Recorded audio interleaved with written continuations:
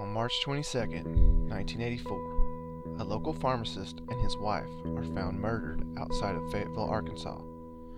10 days later, the main suspect is found dead in a 3-foot pond with an extraordinarily large amount of cocaine in his stomach. Though his death is ruled a suicide, there are so many questions remain that this case has never truly been solved. You're listening to the Mysterious Brews podcast, and tonight we bring you the case of Lee and Karen Dixon and Dennis Ray Flowers.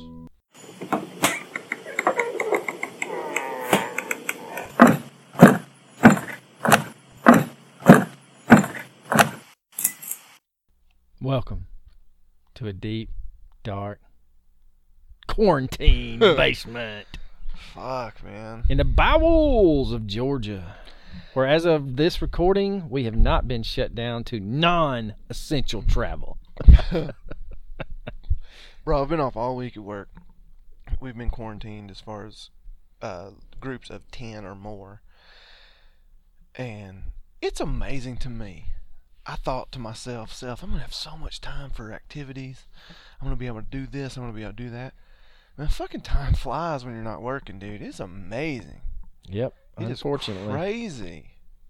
Unfortunately, you are correct. I haven't really done shit this week. Neither has Mini-Me. Well, does he ever do shit? No. Okay. Slide around in his underwear like somebody shot rockets up his ass. All right, so let's get into the reviews. Yeah, man, we got a new 5-star review, which I absolutely love to get. Makes my whole damn day when we get one. And this one comes from Mrs. Crismo. I hope I'm saying that right. Crysmo. And she said the title of her review is 5 stars, and she says, quote, "Y'all are a dang hoot." And I'm inclined to fucking believe her, Yeah, because we are a hoot. I'm a delight. So tonight, since we cannot procure Since we're on quarantine, Arkansas beer, they said. we are drinking whatever the hell we had left in the fridge, and tonight I'm finishing off the Hop On from Abita, which is close to Arkansas. It's in Louisiana. It's various brews. I mean, we got several different kinds. A little bit of Sweetwater 420, a little bit of Hop On. I got some Hop 99. We just got a grab bag. It was a mystery. Mystery? It was a mystery as to what the hell I was going to bring. Yeah. Well, you know, I mean, as much of the positive feedback that we have gotten from everyone, and any feedback, positive or negative, we have never once heard about the beer. So I don't think people really give a shit.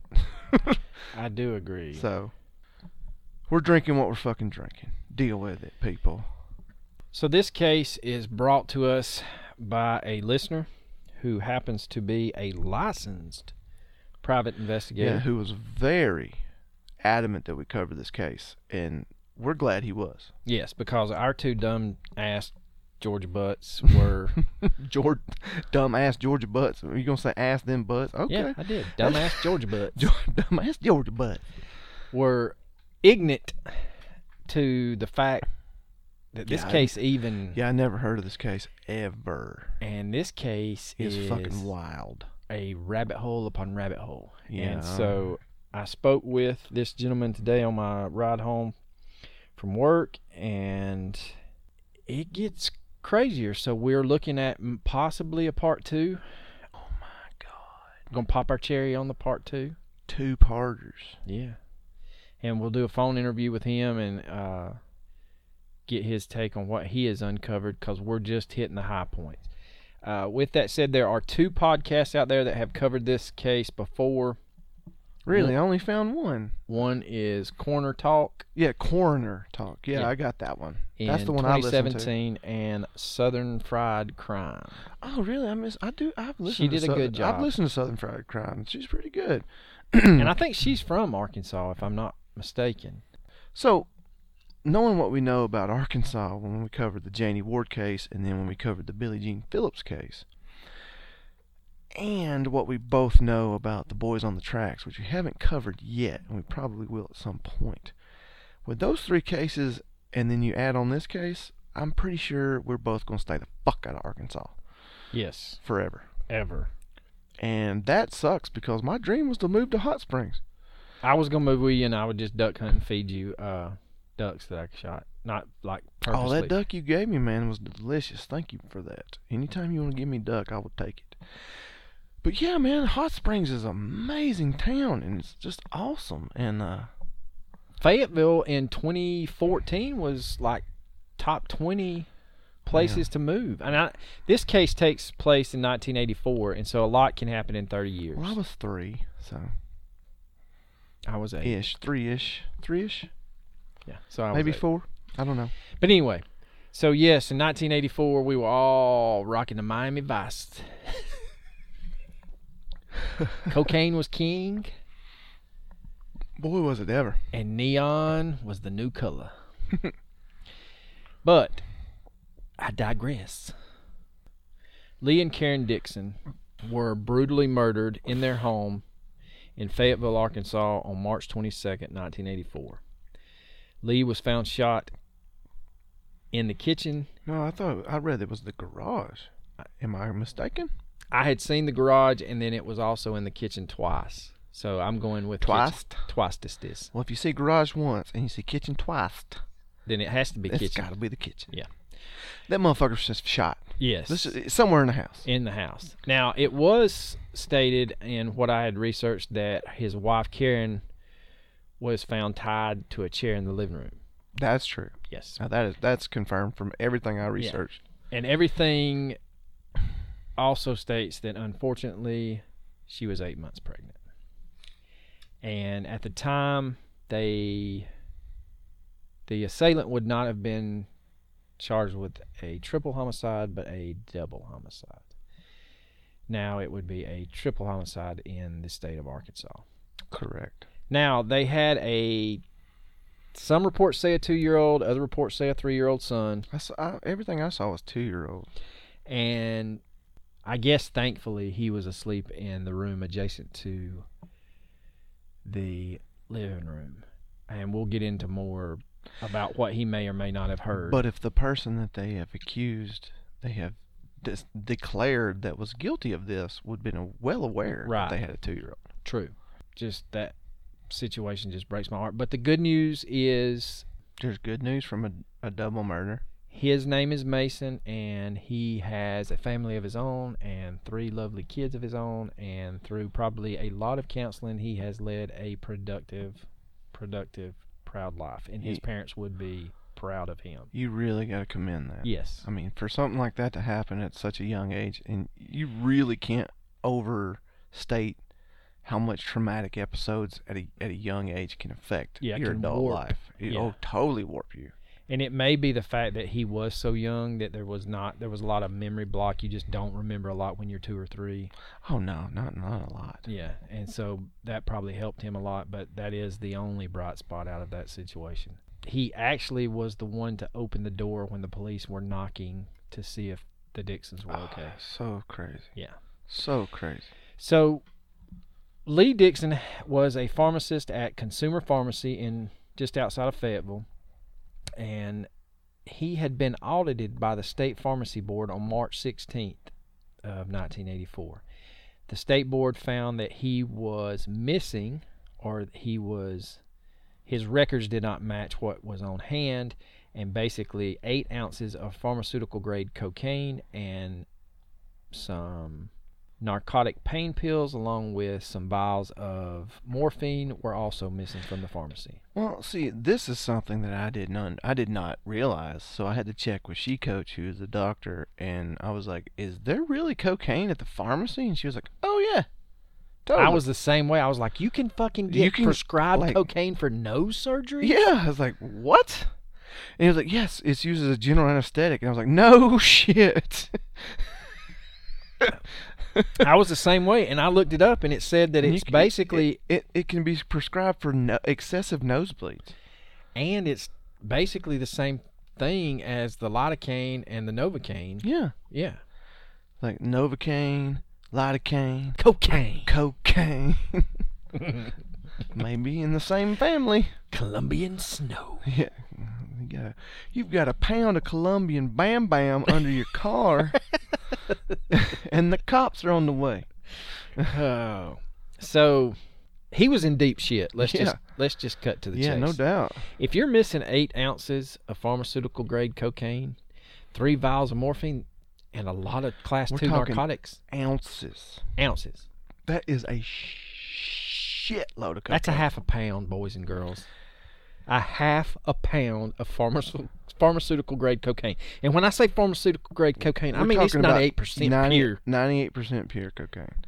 That is I don't know if you can I get don't any know better. the street value of it, but it's a lot. Because you cut that shit down 2 or 3 times, and it's a lot of money. In 1984. Mm. But anyway. Mm. And Lee was going to have to come before the pharmacy board and explain why these drugs were missing. So it's pretty convenient that he gets murdered. Yeah, basically, he was on record As crazy as that sounds. stating that he had 2 options. Either go down with the ship or turn state's evidence.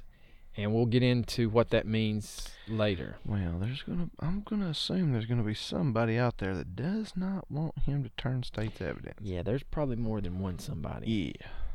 So this meeting would have taken place on March 19th, just a couple of days after the surprise visit by the pharmacy board. And 3 days before the murder. Correct. And Lee knows, he's looking at jail time, loss of his license. Oh, his life's runt. Yeah, RERNT, runt. Now, magically, upon the police coming to the Dixons' home and finding them murdered, they name a suspect, and that is Mr. Dennis Flowers. Yeah, and he's actually going to be Lee's best friend. Yes. And they had become friends through basically their drug habits. But well, that's the tie that binds. that is true. There's no closer friend than your coke sniffing friends. You know what I'm saying? Law enforcement was. Wait, I don't think that's true. I don't think so either, because I don't think we've done coke together, and I don't want to do any coke right now. No, God, no. No, thank you. No. So law enforcement began searching for Dennis, and it was stated in a couple of the newspaper articles at the time that the reason they were looking for Dennis was because his wallet was left on the kitchen counter in the Dixons' home, along with a pristine thumbprint on the top of a 7-Up can. Well, here's the thing, though. And I'm just going to go ahead and state it. His thumbprint was found on the 7-Up can, but it was not found on the duct tape that was used to bind Lee's wife. Or the ropes. Or the rope. Or the tape. Or anything. There's one fingerprint in the entire place that is Dennis's. Dennis's just one fingerprint throughout this whole thing. The only fingerprint to tie him to the house and to this case is found on a 7-Up can. And I don't know about you, boys and girls, but when I drink from a can, I don't magically put one thumb on top of it and be able to drink it. Yeah. Yeah. And it's not pristine. I don't do that. Yeah, I don't either. So we did find fingerprints, though, Coach, on the tape. We do. But guess what? But they're not like his. you stated, they're not his. But we found one on top of a 7-Up can, so he's got to be a double murderer. Gotta be. Gotta be. It's that coke. He murdered his best friend in cold blood. And his wife. Some piece of shit, and I'm sorry, I'm just going to go ahead and say this. Some piece of shit police investigator stated to the press at the time that Dennis killed Lee in a lover's quarrel because Lee came home to find Dennis and Karen doing cocaine and having sex, and Dennis kills him in a fit of rage. This is the most asinine thing I have ever heard in my entire life. I don't know. I mean, maybe. Well, it's real easy to point blame at 3 dead people. So we touched on the fact that police have decided that Dennis Flowers is the only suspect capable of committing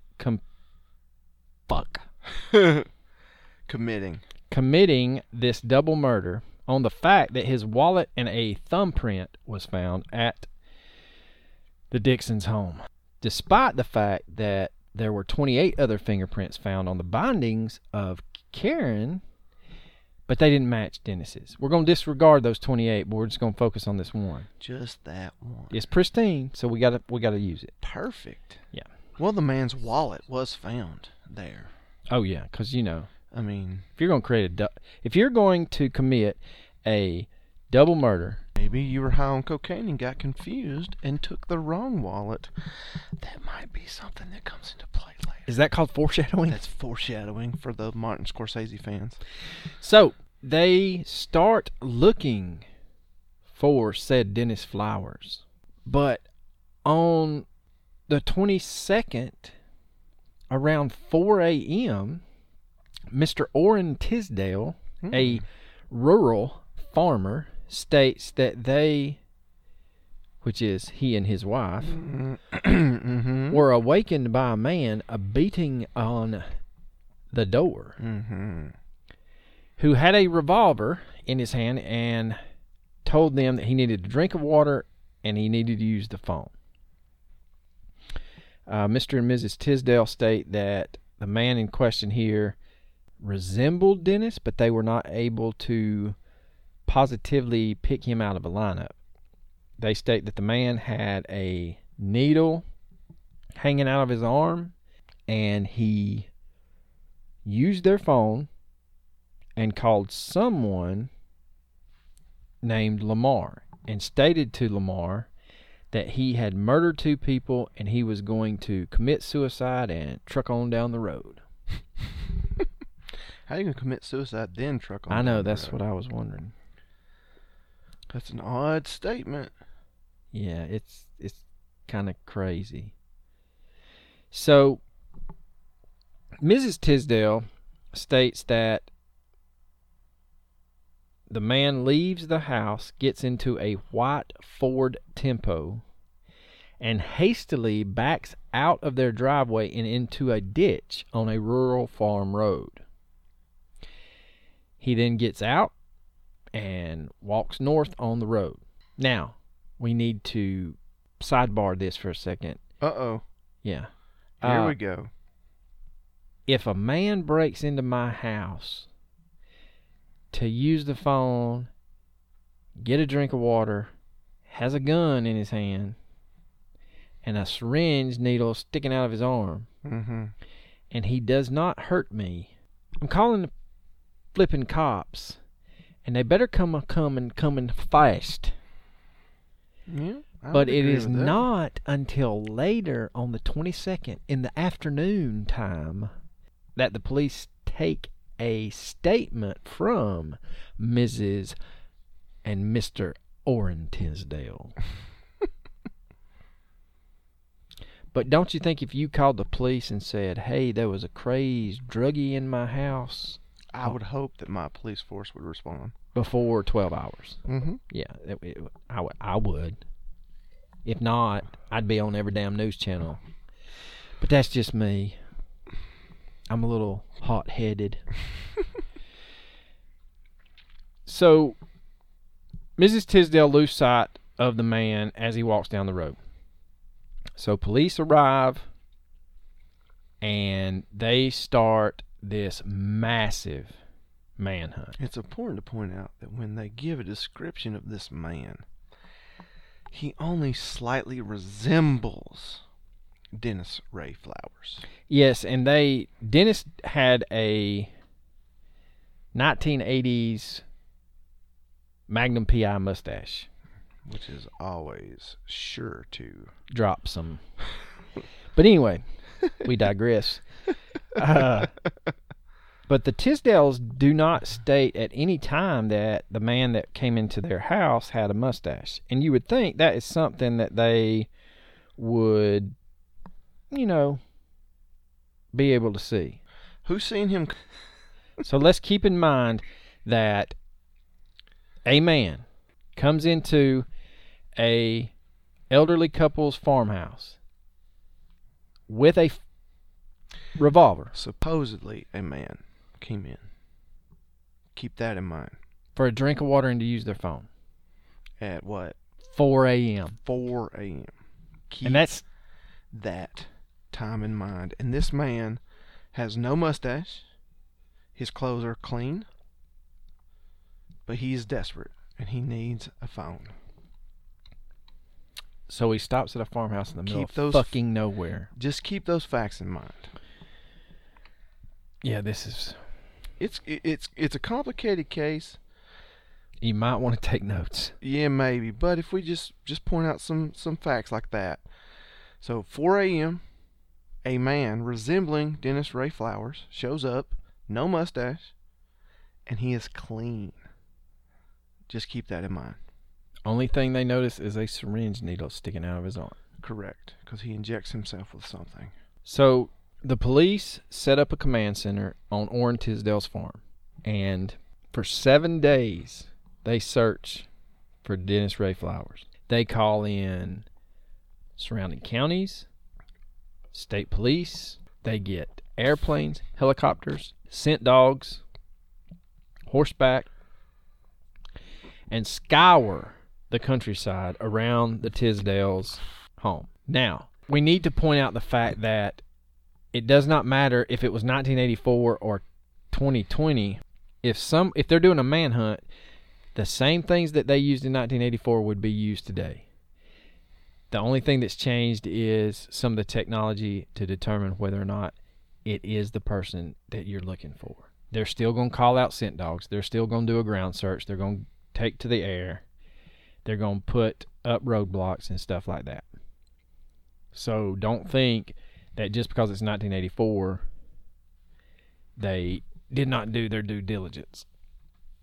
But the tracking dogs track someone from the Tisdale's home down the road to the car in the ditch, past the car, headed north just like Mrs. Tisdale states, and approximately 50 to 100 yards past the car, they find a pack of cigarettes in the road, and it's at that time the dogs lose the scent. And if you know anything about tracking dogs, the only thing that loses a scent for a tracking dog is either a UFO flies over and sucks someone up, or they get into a vehicle. Correct. Which one of those do you think's more likely? I'm pretty sure in rural Arkansas, you got a 50-50 shot, but I'm going with the vehicle. Yeah, that's a good point. So, that is another key thing to keep in mind. Ooh, so intriguing. It is the fact that the tracking dogs do track someone from the house down the road, but the scent stops as if the man disappeared, and which the law enforcement would believe he got into a vehicle. So for 7 days, like I stated, they are looking near and far for this man. Nothing turns up. So they call off the search on the 29th of March. They disband the task force, pack up their shit, and go home. Yeah, buddy. On April the 1st, Mr. Tisdale's son is out across the street from their home flying a kite with his kids. Wow. Really? Yeah. Flying a kite. Well, it's 84. I mean, there's no Xboxes. I mean, that's true, but still. So Orrin's son is flying a kite across the street from his mom and dad's farmhouse, where just the 2 days before, the largest manhunt in the area had occurred for 7 straight days.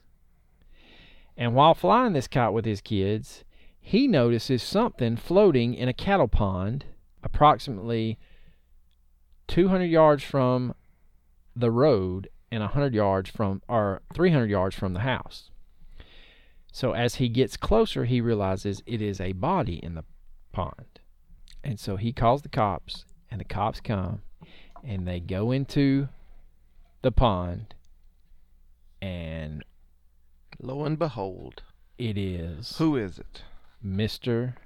Dennis Ray Flowers. And you have to point out the fact, before we get started on anything, just remember the fact that this pond is 3 feet deep. And if you're from the South, actually, it doesn't even matter if you're from the South. Hell, if you're from anywhere in the country that you know of cattle ponds, or you know someone that has cows, there's always a low area that the cows will waller out to get into to cool off. Mm-hmm. If there is a pond on the property, they get into this pond. So just to recap, Mr. Kenneth Tisdale, and that is Orrin's son, finds Flowers floating in a cattle pond across the street from his parents' house, approximately 200 yards from where supposedly Mr. Flowers backed his car into a ditch. Since law enforcement looked for Mr. Flowers and based their entire investigation on the fact that he committed the murders of Lee and Karen Dixon, the case was nol prosequi, which is Latin for will no longer prosecute. And they stated that on July 24th, 1984. Let's get into the fact that that is the farthest thing from the truth, and there are strong possibilities that law enforcement picked a suspect and found their suspect floating in a pond so that he could ask no questions and tell no tales. Because a good patsy is a dead dead patsy. one. Yeah, you're absolutely right about that. All right, so let's get into some of the what the fucks of the case, and this one is chocked full. So we will begin with Mr. Flowers' body. So according to the police and law enforcement at the time, and we're going to bring back someone that, if you've been listening to us do some other Arkansas cases, you will know. Fami. Yeah, you will know. Has no fucking idea how to do his job. But anyway. Well, maybe But at one time he did. No, maybe he was doing what he was told to do. Yes, and we will touch on that as well. The podcast that we referenced earlier, Coroner Talk, had a whole episode in which he brought on a pathology expert named Mr. Sean Parcells from the National Autopsy Service. And he goes over the pathology report. Now, like Coach stated, let's keep in mind that Mr. Flowers was found in a 3-foot deep cattle pond. Law enforcement state that he had been in that cattle pond for 10 days. He was found on April the 1st. If that's the case, boys and girls, then helicopters, airplanes, people on horseback, and scent dogs missed this body. That is very true. And the condition the body was in does not match up to that. No. Now, for those 10 days, the average temperature of the water and the air, actually, let's not say the water, the air temperature for the 10 days that he supposedly was floating, submerged, whatever the fuck he was doing in this water, was 45 degrees. It is spring in Arkansas. It's going to be warm in the daytime and cold at night. But that does not account for the fact that the autopsy photos do not show algae on his skin or skin slippage that you would find with a body in water for 10 days. What are seen on the autopsy photos are signs of a body being waterlogged. And the difference between that is basically a waterlogged body is a body in water for 24 plus hours, but less than 3 days. The police are stating that his body had been in that pond for 10 days. He would have been bloated and covered in algae, and he would have had severe skin slippage. One of the photos shows a strip on Dennis's lower back. And basically the best way to explain this would be it is in the area of where a woman would get a tramp stamp. But this is a strip that is a couple of inches long and an inch wide and is stated to be algae. Now, algae needs two things: oxygen and sunlight. Absolutely. And I don't know about in Arkansas, but in Georgia, sunlight just don't show right on the strip on your lower back if you're floating in a cattle pond. True that. And the last time I checked, algae doesn't grow in perfect rectangular shapes. I'm sure it would if you manipulated something. But they're stating that it was not manipulated. If he had been in the pond for 10 days, you should have seen more algae. Police would state that the reason you didn't see more algae is because he had his clothes on. And that's horseshit too. And yeah, that doesn't make sense. There would be algae on the clothes. And there themselves. and there's cases of bodies floating in water like that where algae has actually started to grow under the clothes. It has creeped under the clothes. Yeah, Jesus, I don't. This is just step one in the what the fuck. But yeah, I mean, this is classic Arkansas good old boyisms.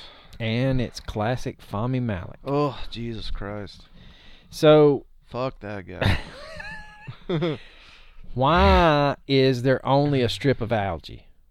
That is the $1 million question up to this point. We're going to have a lot of $1 million questions, but up to this point, why is there only a little strip of algae on his lower back? Is it because his body was moved? Well, if he hasn't been in that water that long, I mean, where did that strip come from? Correct. We have no idea. I have no fucking clue. So it's not consistent with somebody that's been in the water for 10 days, yet there's no explanation. Given. I mean, not even given, there's no explanation to what caused the small strip of algae to be there in the first place. It could not, according to Mini-Me, even be algae. But, you know, Fahmy says it's algae, so let's go with algae. Are you going to trust that motherfucker's judgment? Not really, but... Okay. It's a method. At this point. Plus, the autopsy photos are black and white. In 84, who the fuck takes autopsy photos... Black and white autopsy photos? I've never taken a black autopsy photo, but I can assure you I would not take it. No, I want color. Glossies. All right, so the pathology report states that the body was in fair condition with no decomposition except for shallow skin slippage. What the fuck is skin slippage? I'm guessing it's slippage of the skin. Yeah. So the skin's starting to come off? The skin's starting to, basically gravity's starting to pull the skin. Oof, yeah. That's gross. Fahmy states that it had minimal to no decomp, shallow skin slippage, 2 needle marks, 1 in each arm, but the autopsy photos show a body that has no decomposition, especially a body that would have been in the water for 10 days. One of the first stages of decomp is marbling. And it's not what you're looking for on your steak. Which is exactly what I was thinking. I was like, marbling. It's actually where the blood breaks down and causes the veins to be discolored. Ugh. Yeah. Terrible. There's no signs of this. Even in the black and white, you would have been able to see discolorations in the veins closer to the skin. And, again, you should have seen major marbling if this body was in the water for 10 days. What Fahmy does state, which goes against what the fuck he said earlier, and I know that's a shocker, is that the skin is shriveled from being in the water for a few days. Yeah, yeah. Oh. Yeah. Uh-huh. So all of this that we're seeing from the autopsy photos and some of the shit that Fahmy puts on his report is consistent with a body that's been in the water for 1 to 3 days, not a body that's been in the water for 3 to 10 days or 10 plus days. Now, I mean, 10 plus days, we're going to see some sort of predation. well, my thing is he's going to be bloated on our Russell and that case in Shirley Derman. Yeah, the Derman case. Russell and Shirley She Derman. was bloated, and Yeah. she had been weighed down. Yeah, correct. But even that, I mean, there's going to be some sort of he's not bloated. He has no signs of predation. You're underwater for 10 some odd days. There's going to be something that's going to be nibbling on you. Yeah. Something. And I'd read Alligator snapping turtles. There's going to be fish. There's going to be crayfish. There's going to be something that's going to take a bite out of your ass. Yeah, and I had read that someone had stated that there was fish hook marks in there, so he must have been underwater. And I couldn't find that anywhere else in the pathology reports or any other articles. So I'm not sure where that comes from. Where did you see that, Reddit? No, actually, I did not get... Reddit has nothing on this case. Really? Yeah, I may start a Reddit on this case. But anyway, back to Fahmy. Wow. Fahmy does a toxicology report. In the immortal words of the captain, Fahmy, you's a piece of shit. Yes. You's a big piece of shit. For real, man. So he does a toxicology report. And in this toxicology report, it's found that Dennis has low levels of cocaine in his liver and the bile of his stomach. Which is going to be a direct contradiction to what's left undigested in his stomach. Yes. What was undigested in his stomach was 26.66 milligrams of pharmaceutical grade cocaine. Oh, milligrams. I thought it was grams. Oh, hell no. Oh, okay. So this whole time I was thinking it was This 26 motherfucker. grams. This motherfucker swallowed pounds of Yeah, it. we're talking. That's a fucking Shit ton. shit ton. Okay, all right. So that makes a little more sense to me. That it But was that's still a milligrams. shit ton. That's still a lot. Don't get us wrong. No. But it's definitely not 26 grams. 26 grams. Now, there was only 1.32 milligrams per liter found in his bloodstream. It is known that anywhere from 0.1 to 5 milligrams per liter of cocaine in the bloodstream is toxic. And anything from 0.1 to 330 milligrams is lethal. Jesus. So the numbers show that he ingested the cocaine and he did not shoot it up. Which contradicts the story of the elderly couple. Correct. Now, where Fahmy drops the ball is he should have ordered a toxicology report that detailed the metabolites of the cocaine. And that basically will tell you how long the cocaine had been in Dennis's system. So we go back to that 1.32 milligrams in his blood. If you had done a metabolite screening on the cocaine, you would have been able to deduce how long from the time he took the cocaine to the time of his death, based on the metabolization.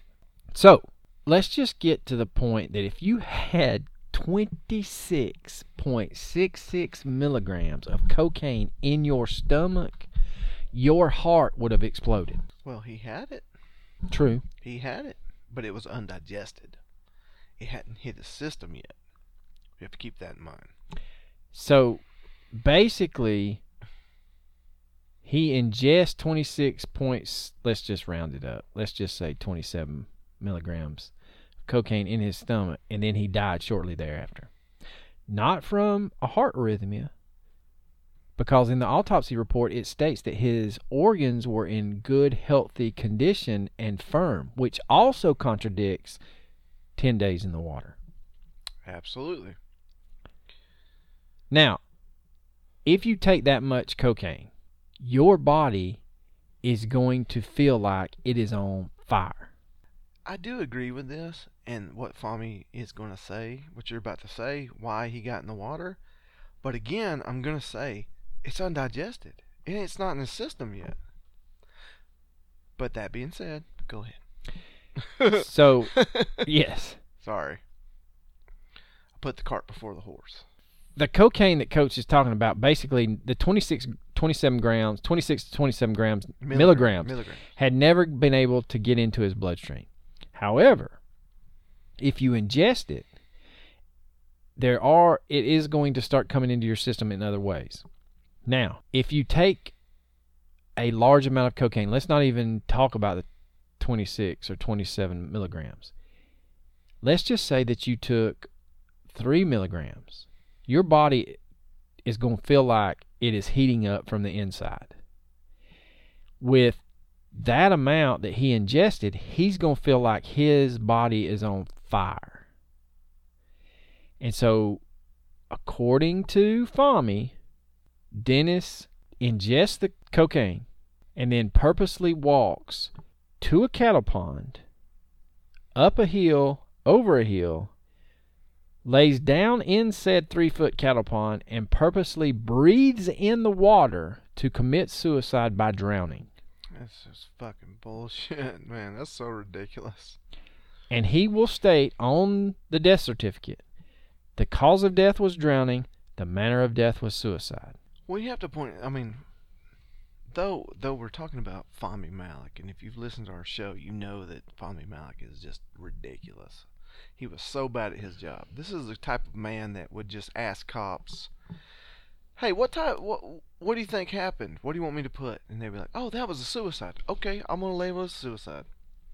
And this doesn't happen once. It happens many times. This is the type of man we're talking about. So whatever the cops wanted him to say, he would say. And they wouldn't even have to approach him. He would just come to them. Hey. Yeah, he really would. How do you want this to read? Yeah, exactly. But the definition of suicide is you are purposely taking your own life. I would dare say, and I did not research this, so don't hate on me, but people that commit suicide by drowning jump into large, deep bodies of water. I think of the Golden Gate Bridge. Well, though I agree with you, the Golden Gate, if you jump off the Golden Gate Bridge, you're not dying from drowning. No, the impact's going to kill you. The impact will kill you. But at the same time, 3 feet of water, your body's going to involuntarily react up. It should. I mean, I just can't see somebody drowning themselves in 3 feet of water. Well, I also don't see someone ingesting 26 milligrams of cocaine into their stomach either, but well, I digress. It takes away from the fact that I thought it was 26 grams. No, that's true. Somebody ingested 26 grams. Yeah, they're going to feel a little hot. So the thing, and we need to touch on this too, the 26 milligrams is what they found in his stomach. That, I guarantee you that he ingested more than 26 milligrams into his stomach. Yeah, some of it just got into his system. Right. And so let's chase that for a second. If you ingest it in the stomach, I could see him feeling like his body's on fire, and he feels like he needs to cool off. And if he saw a body of water, he would try to walk into it. But you're not going to be able to fucking walk 200 yards up a hill to a body of water. The exertion of just walking up the hill with cocaine in your system would cause your heart to have an arrhythmia / heart attack. I don't know, man. If you take cocaine... Well, it depends. Now, he's a chronic user. That's what I was about to say. That's exactly what I was about to say. But it depends on his level of tolerance to that drug. He was a chronic user, but he had been clean for 33 days. But still... Well, think about Len Bias. Well, I mean, that was a... I know what you're going to say, but I'm just saying that Len Bias... he had physical exertion. He had a undiagnosed heart problem. Guaranteed. As little as I know about Len Bias, he either snorted too much or he had an undiagnosed heart condition. Bottom line. But we're talking, I mean, come on. If you ingest 26 Ozzy milligrams... Osbourne and Keith Richards are still walking this That's true. earth. There's levels to this shit. There is. You're right. Same thing we talk about jiu-jitsu. There's levels.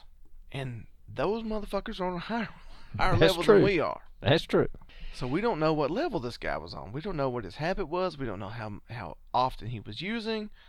Maybe he had a very high tolerance. I may have. So let's just say that he was able to make the 200 yards. Okay. I would bet he would. If he was looking to get into a body of water to feel like he is cooling his body off, you're not going into that body of water trying to die. You're trying to go into that body of water to cool off the fire that's inside of you. Well, I would agree with that if I agreed that he was just going into that body of water to cool off. But I don't believe that. I believe this motherfucker was murdered. Well, I agree with you. But I'm just saying that if he walked on his own into that body of water because he had ingested that much cocaine, that blows the whole thing of manner of death as suicide. It should be an accidental. Nah, well, I agree with that. But I don't think it was accidental. No. I think it's homicide as well. It was homicide. Well, why don't let's stop pussyfooting around and let's get to why we think it's homicide. Well, first of all, let's touch on the fact that we have discussed on previous cases of murder that when a body is found, you work from homicide. I agree with that. Out. Yeah. All deaths are treated. You automatically assume that it was murder, and you prove your way out of it. So again, I stress the fact that he is not committing suicide at all. Yeah, he was either killed somewhere else and placed in that body of water, or he was forced in that body of water. Yeah, I don't think that he committed suicide at all. Now, it is found in the autopsy report that he had water in his lungs, but that is not indicative of drowning. You can be dead and be placed in a body of water and water come into your lungs. I agree with that, but who says that he wasn't held underwater until he perished? No, I agree with that too, because if you had that much fucking cocaine in your system, you're not fighting a whole lot. Well, again, the cocaine definitely was in his system. I mean, the cocaine was definitely in his body, but it was not necessarily in his system. Well, and the other thing is, if he's going to do that, he would have purposely had to submerge himself and breathe in water, and that's fucking almost impossible in 3 feet of water. Agreed. So, here's the thing, though. Pharmaceutical grade cocaine, we're not talking about street level cocaine. We're talking about pharmaceutical grade cocaine. It is 98% pure. Yes. That is. He would have had a fucking heart attack with just 2 milligrams. You think? Again, it depends on his habit, though. And the reason I say this, the reason I keep harping on this one thing, I'm trying to figure out I why. know, is, and I'll give you the example of Whitney Houston. And that's pretty good. She OD'd on cocaine. She did indeed. Street level cocaine, not pharmaceutical grade cocaine. And it was found in her blood tox screen that she had 0.0076 milligrams per liter. Damn. That's not, I mean, compared to this, that's not a lot. Dennis had 1.32 milligrams per liter in his system. Yeah, oof. That's a shit ton more. Yeah, exactly. Think about all the shit that was undigested, though. Right. He had so much more. And it's 98% pure. So much more. And on the Whitney situation, there are witnesses stating that she had gone into the bathroom, snorted the cocaine, immediately fell over, had a heart attack, and drowned in the bathtub within a matter of minutes. And that's where I keep saying I don't see him walking 200 yards to a fucking cattle pond. Also, the fact that the cattle pond is less than 100 yards from the fucking command center.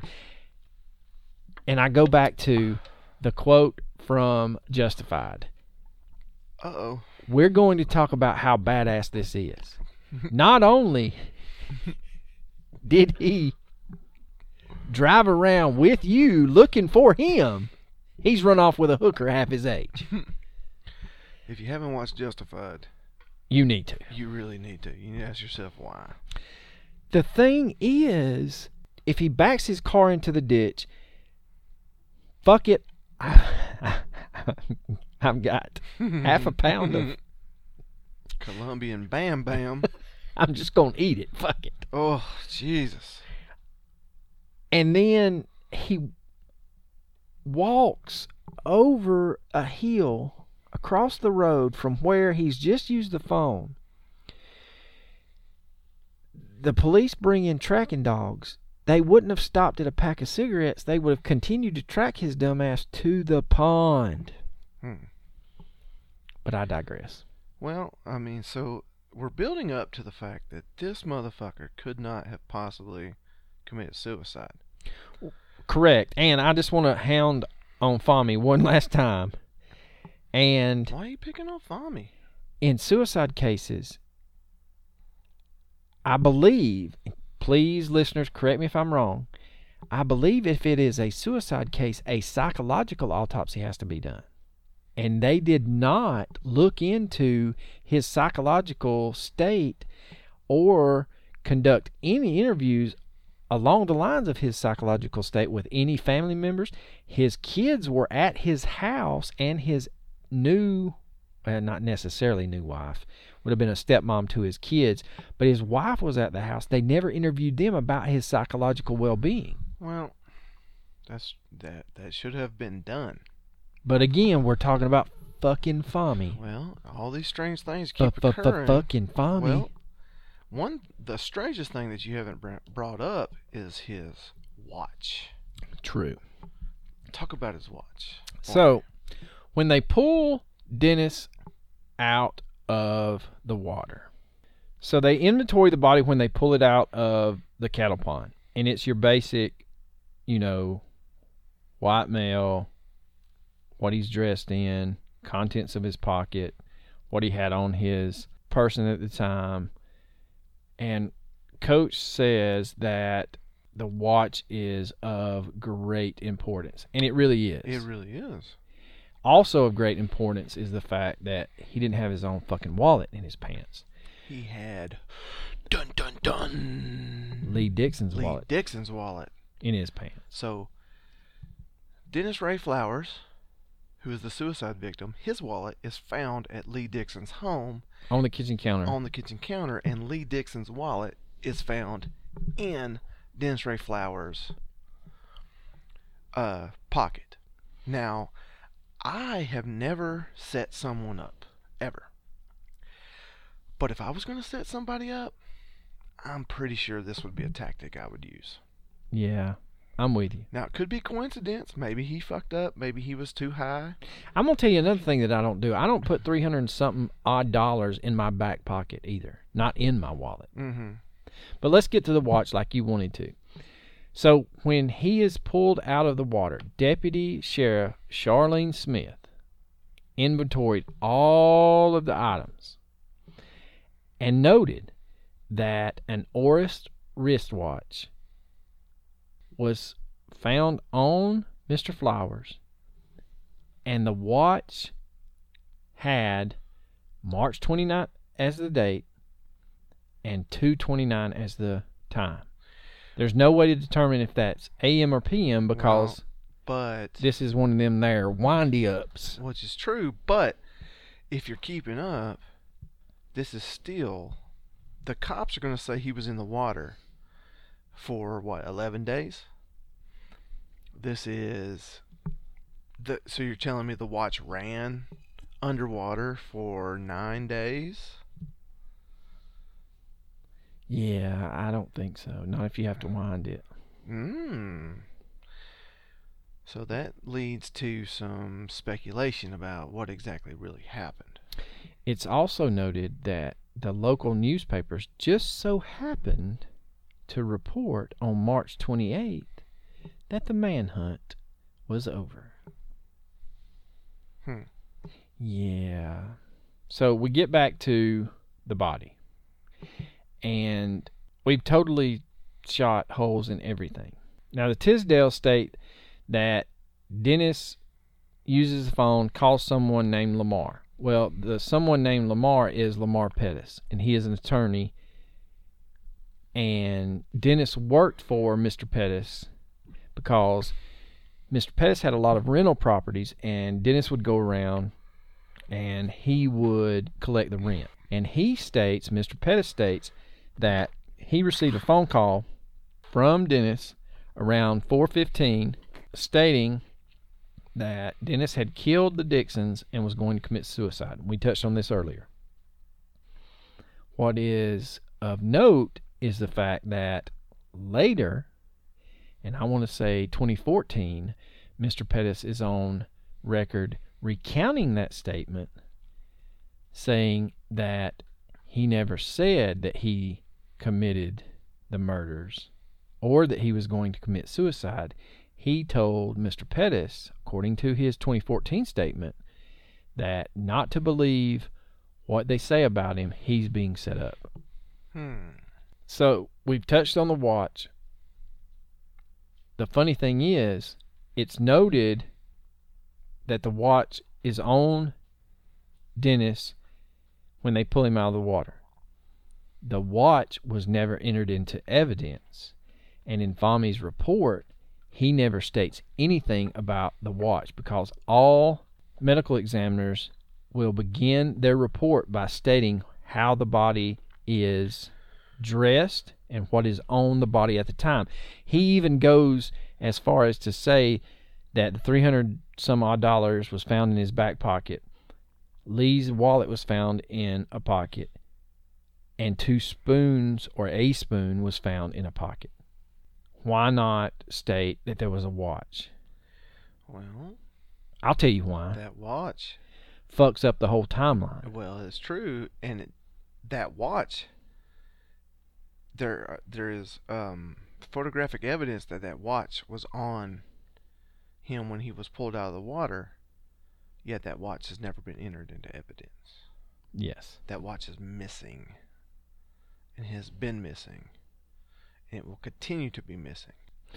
So let's get into some of the players on the fringes of this case. Well, the evidence would lead us to believe that he committed suicide after murdering his friends. That's what they're wanting us to see. But yes, that's not exactly the reality of the situation. No, not one bit. So there's other players in this game that we have to discuss. And we've touched on Mr. Pettis, who was an attorney. And let's touch on the fact that, let's go back to the investigation by the pharmacy board. So Dennis and Lee know that the walls are closing in. They know the game is over, the gig's up, and it was stated to Dennis's current wife, Linda, just days before that Dennis and Lee owed someone, some heavy hitters, $40,000. But in 1984, they owed a lot of money. $40,000. It's also stated that they would not want to owe that amount of money to those individuals. Now, we talked about Mr. Pettis. We talked about him. Dennis worked for him collecting rent. So on Sunday, March 18th, Dennis and Lee concoct this story / plan that they're going to fake a robbery at the pharmacy. They're going to steal the rest of the cocaine and some other drugs. they're going to traffic those drugs via Linda and this Ford Tempo to Oklahoma City. And by selling these drugs, they can make the money, pay off who they needed to pay off. So Linda is to take all of this cocaine and pills to a man named Dwayne Davidson, and he is a drug trafficker in Oklahoma City. Lee asks, and Dennis asks, Mr. Davidson to stage a break-in at the pharmacy. Well, Davidson doesn't do it himself. He sends one of his little cronies, which just happens to be a grade A dumbass, to do this. And I say a grade A dumbass because whoever he sends picks up a rock, throws it through a glass door, and that's it. There's just a rock thrown through basically a window door, glass door. No one enters the pharmacy. No one stages a break-in. The hole in the door is not big enough for a person to go into. So immediately that raises red flags as to this is a big no, this didn't happen. These dumbasses stole their own drugs. Yeah, that would definitely, if I was a police officer, I would definitely believe that. So this is on March 18th. On March 19th, Lee is supposed to report to the pharmacy board. It's on the same day, March 19th, that the sheriff's officer, the CID investigator, and that is the Criminal Investigation Department, want to speak to Lee about the drugs that are missing and also the drugs that were supposedly taken during this robbery.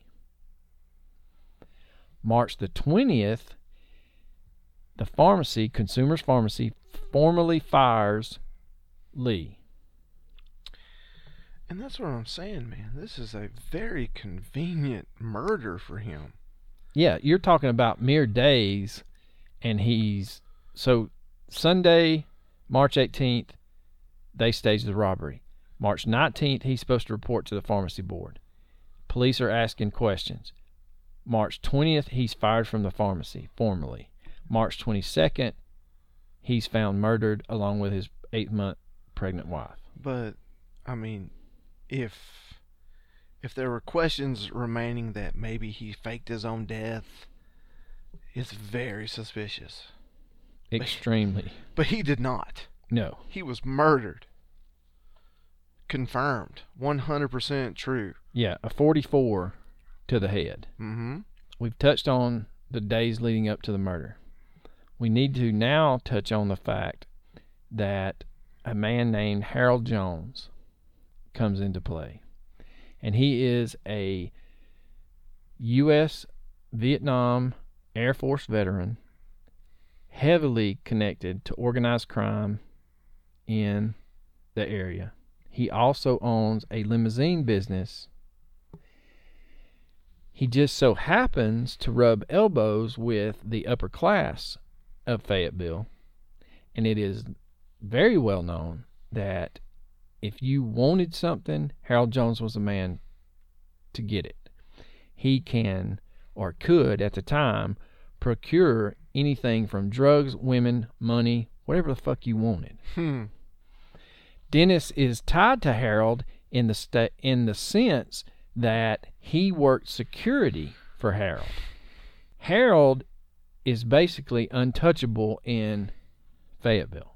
In an interview in 2016, a police officer who is retired at the time stated that when he was a rookie, he was told, anything dealing with Harold Jones, you need to turn a blind eye to.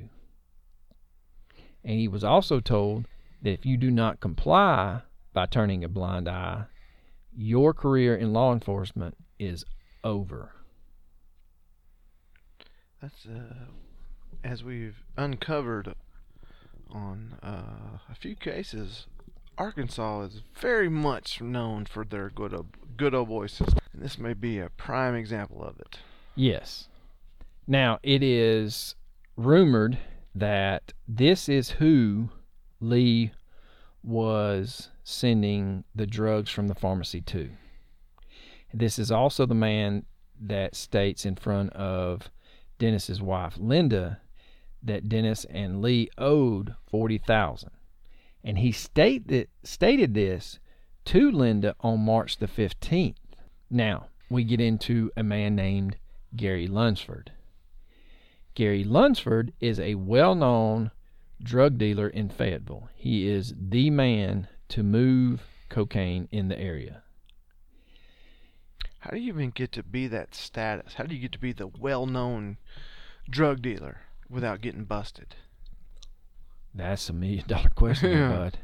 Unless there's a hella corruption, which we know Arkansas might be known for that. Maybe that'll come into play later. Who knows? It is Mr. Gary Lunsford who tells police that around 3:30 a.m. on March 22nd that Dennis showed up banging on his door asking for money and a gun. And this is 30 minutes before he is at the Tisdale's home. So please keep in mind, we're talking about 30 minutes before he breaks into the Tisdale's home to get a glass of water and use the phone. He gives Dennis a .22 revolver and $1,400 cash and some drugs.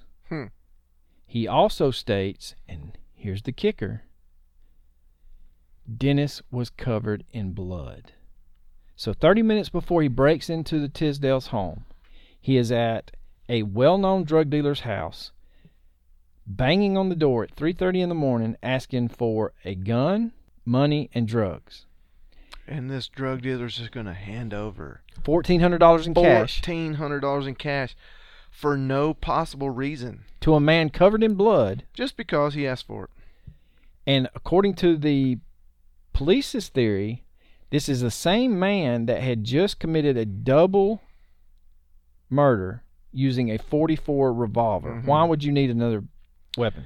Well, when he 30 minutes later broke into the Tisdale's house, they're going to report that he did have a .44 mag. Yes. It was a large barreled revolver. But as we pointed out earlier, to remember, they did not report that he was covered in blood. No, the only thing they reported was he had a needle sticking out of his arm and he had a big-ass gun in his hand. Now, here's the other kicker. Gary does not immediately call the police. He waits until 11 a.m., 6.5 hours later, and he goes to Harold Jones's home. And at Harold Jones's home, there just so happens to be a retired Arkansas State police officer named Kenneth McKee. Just hanging out. No biggie. Who is also a circuit court investigator. And he makes his statement to Mr. McKee about what Dennis had said and how he was covered in blood. So the question is, why did he wait 6.5 hours? Why did he not immediately call police? Which I could answer that one. Hell, he's a fucking drug dealer in the area. That's why he didn't call police.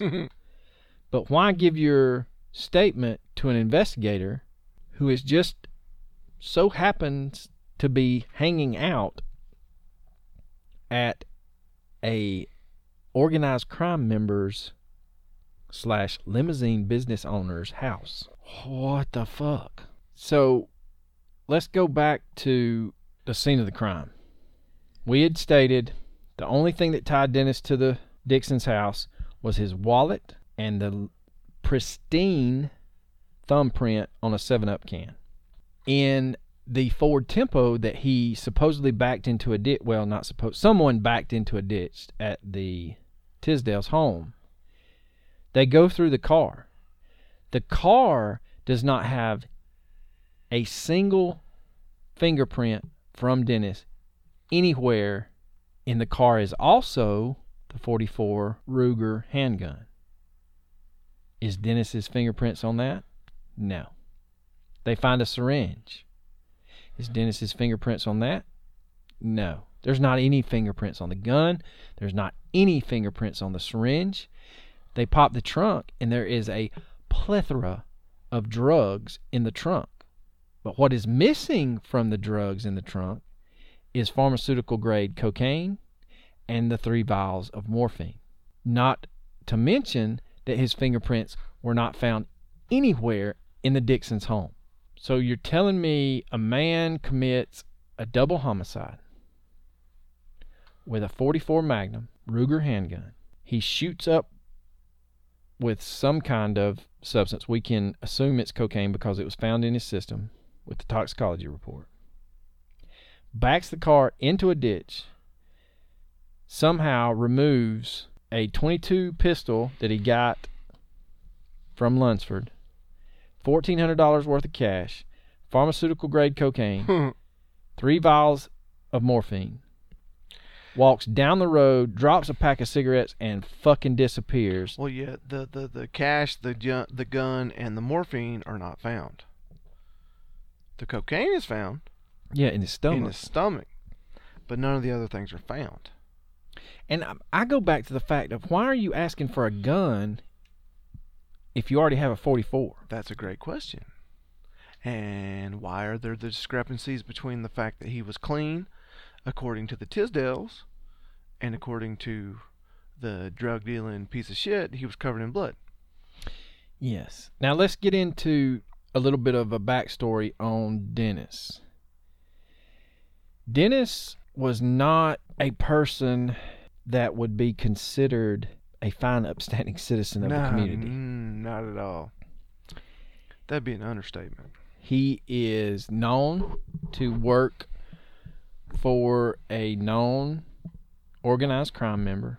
He is supposedly at this man's house, covered in blood, asking for a revolver, or asking for a gun and money and drugs, after supposedly stealing all of these drugs from a pharmacy. So Dennis has his brother, who just so happens to be a doctor, put him in the hospital under the guise of having back pain. And he's put in the hospital around February the 10th or 11th. Well, on February the 12th, while he is in the hospital, 2 men visit him. And these 2 men are Ronnie Teague and Alex Montez. And keep Alex Montez's name in the back of your mind for just a second. I got it. It's in there. Thank you. Once they leave his hospital room, Dennis contacts Lee and asks him to bring him some drugs and a pistol to the hospital.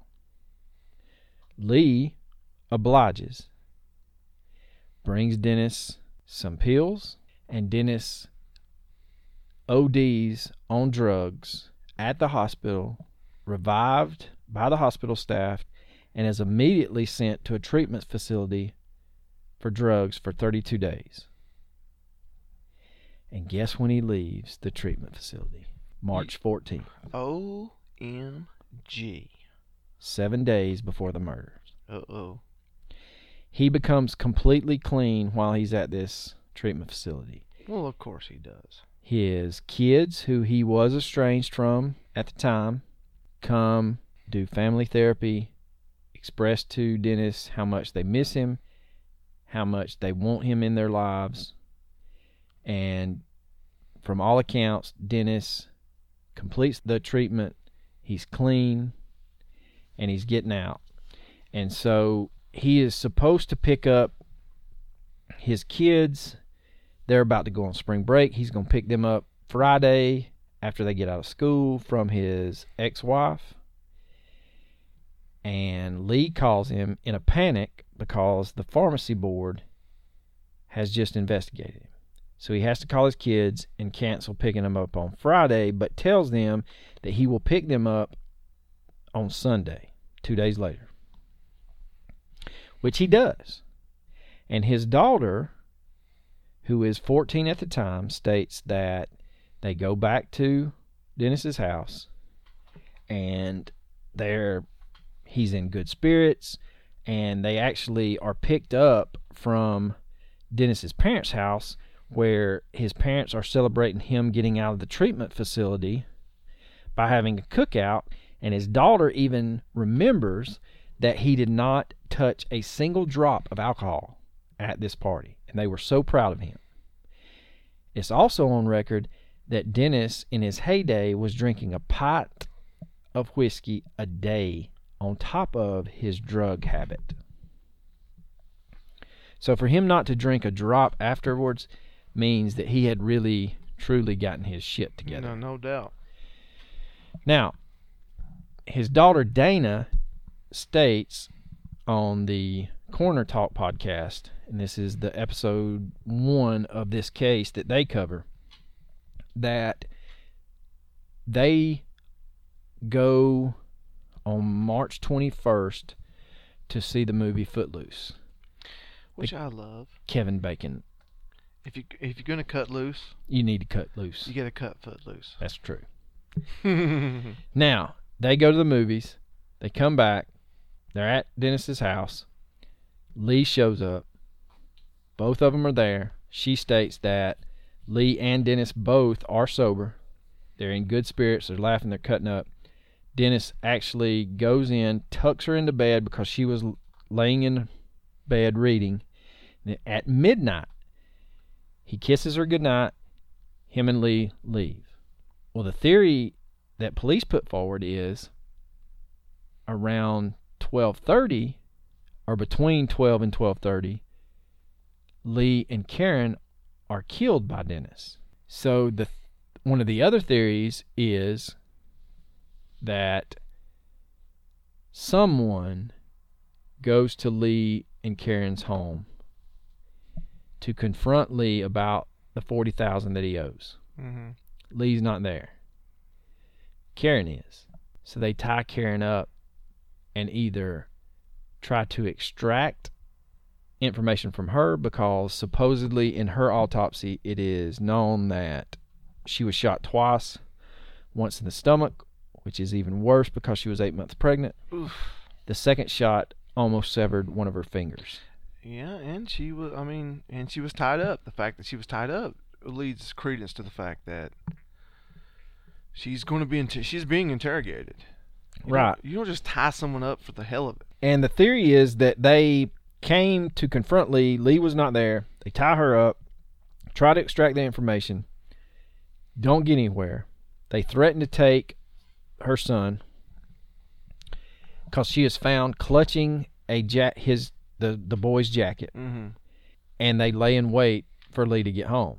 Well, when Lee gets home, he's with Dennis. Whoever has tied up Karen shoots Lee and basically tells Dennis, here's how it's going to go down. Take your wallet out. And that's how his fingerprints and his wallet are left at the crime scene. You think? And then they just let him go? Or do you think they're gonna hold him captive? I think he tells, this is not my theory, but this is someone else's theory. This is what I read. They state that their theory is that Dennis was told that he's now on the hook for the $40,000 by himself. He says that he's trying to get his life together and he's going to get him the money and he'll pay it with interest, but it's going to take him a little bit. And they're like, hell no, we know you staged this robbery of the pharmacy and you have all these drugs. And so then he confesses, I'm going to have them, my wife's going to take them to Oklahoma City, we're going to sell them, we'll get the money for you. And so they buy into that. Well, it's at that point he's like, fuck that shit, I'm out. I'm getting the fuck out of here. I don't know, man. And the theory that I read states that he does contact Pettis, the attorney. Mm-hmm. They state that Pettis hides him out at his cabin for 6 or 7 days while the police are looking for him and whoever killed Lee and Karen. And then either by means of threat to bodily harm to Pettis gives him up. They find him at Pettis' cabin. Well, if he didn't do that, then who broke into the elderly couple's home and who made the phone call, said he killed 2 people? I mean, that's the question. It's all these things line up to the fact that Flowers is innocent, but we still have that incident. We do still have that incident. And the thing is, Pettis is on record stating that the only reason law enforcement target Dennis is because he contacted the district attorney at the time, told them that he had received a phone call from Dennis. And this is all from a statement, type statement, that is not signed by Pettis. And some of you are probably thinking, what's the big deal with him not signing this statement? The big deal is anybody can type up a narrative. And Pettis could have been threatened. You either go along with this or you'll wind up like the Dixons and Dennis. Well, absolutely. And we know that Pettis recants those statements at a later date. Much, much later date. 30 years later date. So Pettis is also on record stating that when he receives a phone call from Dennis from the Tisdale's home, that he hangs up and he goes back to bed. I have a problem with this because I don't give a shit about attorney-client privilege. At that point, you are a attorney. If you know that your client is in the process of committing a crime or have committed a crime, you are to contact law enforcement. For you to go to bed is fucked up. He does state that he couldn't sleep, so he got up and researched whether or not he should contact law enforcement to violate attorney-client privilege. Yeah. That screams cover up. For real. Now, we mentioned about Alex Montez. And the reason we mentioned that is because of a Facebook post. And this is by a woman named Sharon Tamre Davison. And she says, I quote, "I only saw a few minutes of the murder mystery of Dennis Flowers and the man and woman over cocaine in 1984. I'm surprised Fayetteville Police Chief Tabor doesn't remember some of the rumors back then. Several key players who knew exactly who the trigger men were that night have since died. Dennis was supposedly scared because he knew who the murderers were and that he was going to take more than the fall. They weren't taking any chances. He would name names. The pond where his body was found, just outside of West Fork, was a setup. I was told, and opinions varied about how long Dennis had been in the water because of how many fish hooks marks were present. It was too deep into the biggest cocaine connection in Fayetteville at the time. Can anyone say Casamontes? Things really are scarier than many think, and you don't even need a touch of paranoia to never quite get some knowledge like that out of your mind." So we don't have time in this episode, but if you are interested, research Casamontes and Alex Montez, and not the fact that he owned a Mexican restaurant in Arkansas. There's so many questions on this, and the reason that we are covering this case is that the gentleman that contacted us, along with Dennis's daughter Dana and Karen's brother, are trying to petition the state of Arkansas to change the manner of death. Yeah, no one believes, other than quote unquote law enforcement, that Dennis Flowers committed this murder. The brother of the victim doesn't believe this. The relatives of Dennis don't believe this happened. Nobody believes this happened except for the state of Arkansas. Yeah, with the state of Arkansas, with their track record that we have covered, Janie Ward, Billie Jean Phillips, it's not very good.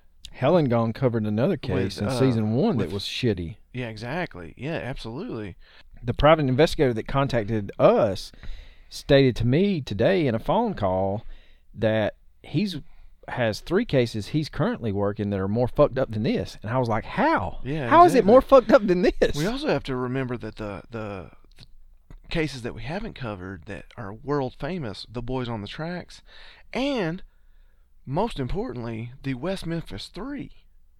Which, those are all Arkansas cases. Arkansas is a fucked up place, man. at the end of this month, the Oxygen Network is doing a new series on the West Memphis 3. The West Memphis. Wet Memphis.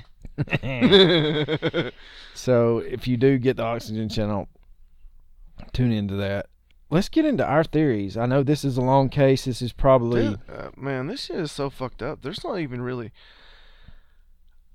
Only thing I'm going to say is I don't think the man committed suicide.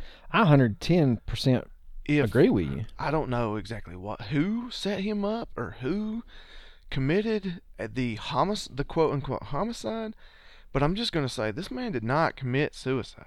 No. There's so many other ways to do it more efficiently than 3 feet of water. Yeah. You're just not going to convince me that this man committed suicide in 3 feet of water. I'm sorry. It's just not going to happen. So my theory is... it kind of piggybacks off the theory that I stated earlier. You know, Lee and Dennis had this plan. They were going to take all of these drugs that they faked a robbery at the pharmacy. They were going to traffic them to Oklahoma City, have Dennis's wife sell them, bring the money back, pay off their debts, and basically Lee was okay with losing his pharmacy license. I mean, that's crazy. It is crazy. You're just going to be okay with that. But the alternative is you're dead. Well, true. I mean, I think they crossed the wrong people, man. I agree with you. I mean, they were way above their pay grade, as the saying goes. Yes. Now, the other thing in my theory is I believe that... So Lee and Dennis come into the house. They either see the men or a man holding his son. They see Karen tied to a chair. And it's noted that she had her eyes taped, which would ratchet up her fear, not knowing what's going on. She is probably distraught. Lee is probably promising anything in the world. Once it is known that they don't have the money, they kill Karen. They turn around and kill Lee. Dennis is then told that he needs to get the fucking money. He tells them, sorry, man, I don't have it, but I can get it. And basically they frame him on the premise of him not getting the money. Those 7 or 8 days that he's missing, the people involved in this probably think that he's trying to sell these drugs. And unfortunately, time runs out for them.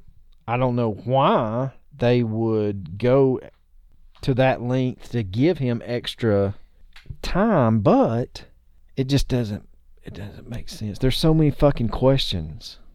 There's so many unanswered questions, I guess I should say. It's not so much that there's so many questions. It's just unanswered questions that could easily be answered if they had conducted the investigation as a fucking homicide. Absolutely. But, you know, we're just two dumbasses in a basement, so... what do we know? That's for sure. All right, let's hedge on your theory there, Coach Awoch.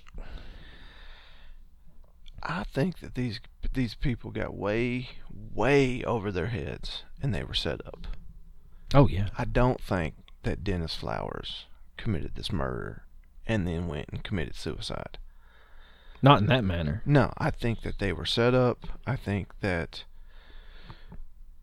the $40,000 that they owed, whomever they owed it to, was enough to cause that person to act upon it and execute Lee and Karen Dixon, and then try to make it look as if Dennis Ray Flowers committed the murder. That's my opinion. Like we stated, this is a very, very long case. Chair just broke. But we will be hopefully conducting a phone interview with the investigator that reference this case. Though he may remain nameless. Yes, and we may have to try and do our best to come up with a moniker. One last thing, not dealing with the case, but dealing with our Instagram page. Uh-oh. A lady reached out to us on Instagram under the moniker of Selena Boucher. I hope I'm saying that right, Miss Selena. And she said, "Can you guys post a pic of yourselves so we have faces to go with your voices? Thanks." That's a hard no. Yeah. And I responded with, "I'll have to talk it over with Coach." And under further review, before I even mentioned it to Coach, there's no way in hell the people that I work for would continue to employ me if I released my face. I agree. I don't want to chance it. No. We are, truthfully, 100%, we are educators. We work very hard in our jobs. We love our jobs. And we just don't want to cause any, what's the word I'm looking for? Financial conflict. strength. Well, I'm saying conflict with our current jobs, and what we do is for fun. And we may give you the old Tool Time Tim's neighbor from the Eyes Up with our headset. Yeah, Wilson. Howdy Yeah. ho there, neighbor. We can give you a Wilson photo. But, I mean, yeah, it's the education profession is very fickle. They love you one day, they hate you one day. There's no telling what will cause. If it came out that we talk the way we talk, Yeah, we and drink the way we drink, Yeah, we cuss too much. It's just too much. I do appreciate Miss Selena reaching out to us, and she reached out concerning our But that's a hard no from me. Honey Island Swamp I'm Monster. sorry. I mean, I appreciate you listening. I appreciate you being a fan, but no, that's a hard no. We can give you neck down photos. But I will say this: once we get some swag, Miss Selena, we will send you some swag. And we're gonna work on that. We're gonna work on some shirts and some more stuff, because I personally just want a shirt. I don't care about you or any of the listeners that want a shirt. I want a shirt, so we're gonna do it. But if listeners, in fact, decide to get shirts, that's gonna be fucking awesome. Yes, it is. So, in closing with the Dennis Flowers, Lee and Karen Dixon case, hopefully you'll tune. God, it's so messed up, man. And We scratched the surface. yeah, that's what I was about to say. We did almost 2 hours, and we're not doing this case justice. No, not all. at all. This is sincerely. We've said it before on here, but this is sincerely the case that you need to look into yourself, because we just don't have the time. No, And we're not gonna force people to listen to us for that long.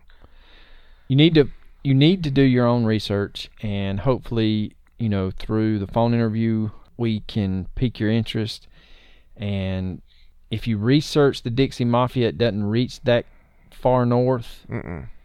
But there's some organized crime in Fayetteville during the 80s and stuff. There's, like Coach stated, the Boys on the Track is tied to some drug trafficking and some corruption in that town. So, and also fucking FAMI. Jesus Christ. But hopefully the bane of our existence. Yeah. Hopefully you enjoy this. I hope that it has done the case justice. We truly, truly do like it when we get these types of cases from our listeners, and this is a doozy, and I'm sure this is not the last one that we will get from this man. I'm so glad that gentleman pushed us. He did push us. He and, did. He said, "Hey, y'all still interested?" He's like, he emailed us. I mean, he sent us a Facebook message, and we didn't, for whatever reason, we didn't respond. We just missed it or whatever, and he just messaged us back. He's like, hey fuckers, yeah, you interested in this shit or not? Well, also, and I posted to our social media pages, please tell your friends, tell your relatives, your coworkers, help pass the time during this quarantine bullshit. we've got 33, 34, 35 episodes, depending on when this releases. By the time this comes out, the quarantine's probably going to be over. I hope so. Fuck, I hope so. God. But if it is, still tell people, man. Yeah. That'd be awesome. If you enjoy our podcast and you feel it in your heart to help us out, visit our Patreon page, patreon.com/mysteriousbrews. We got 4 whole Patreons.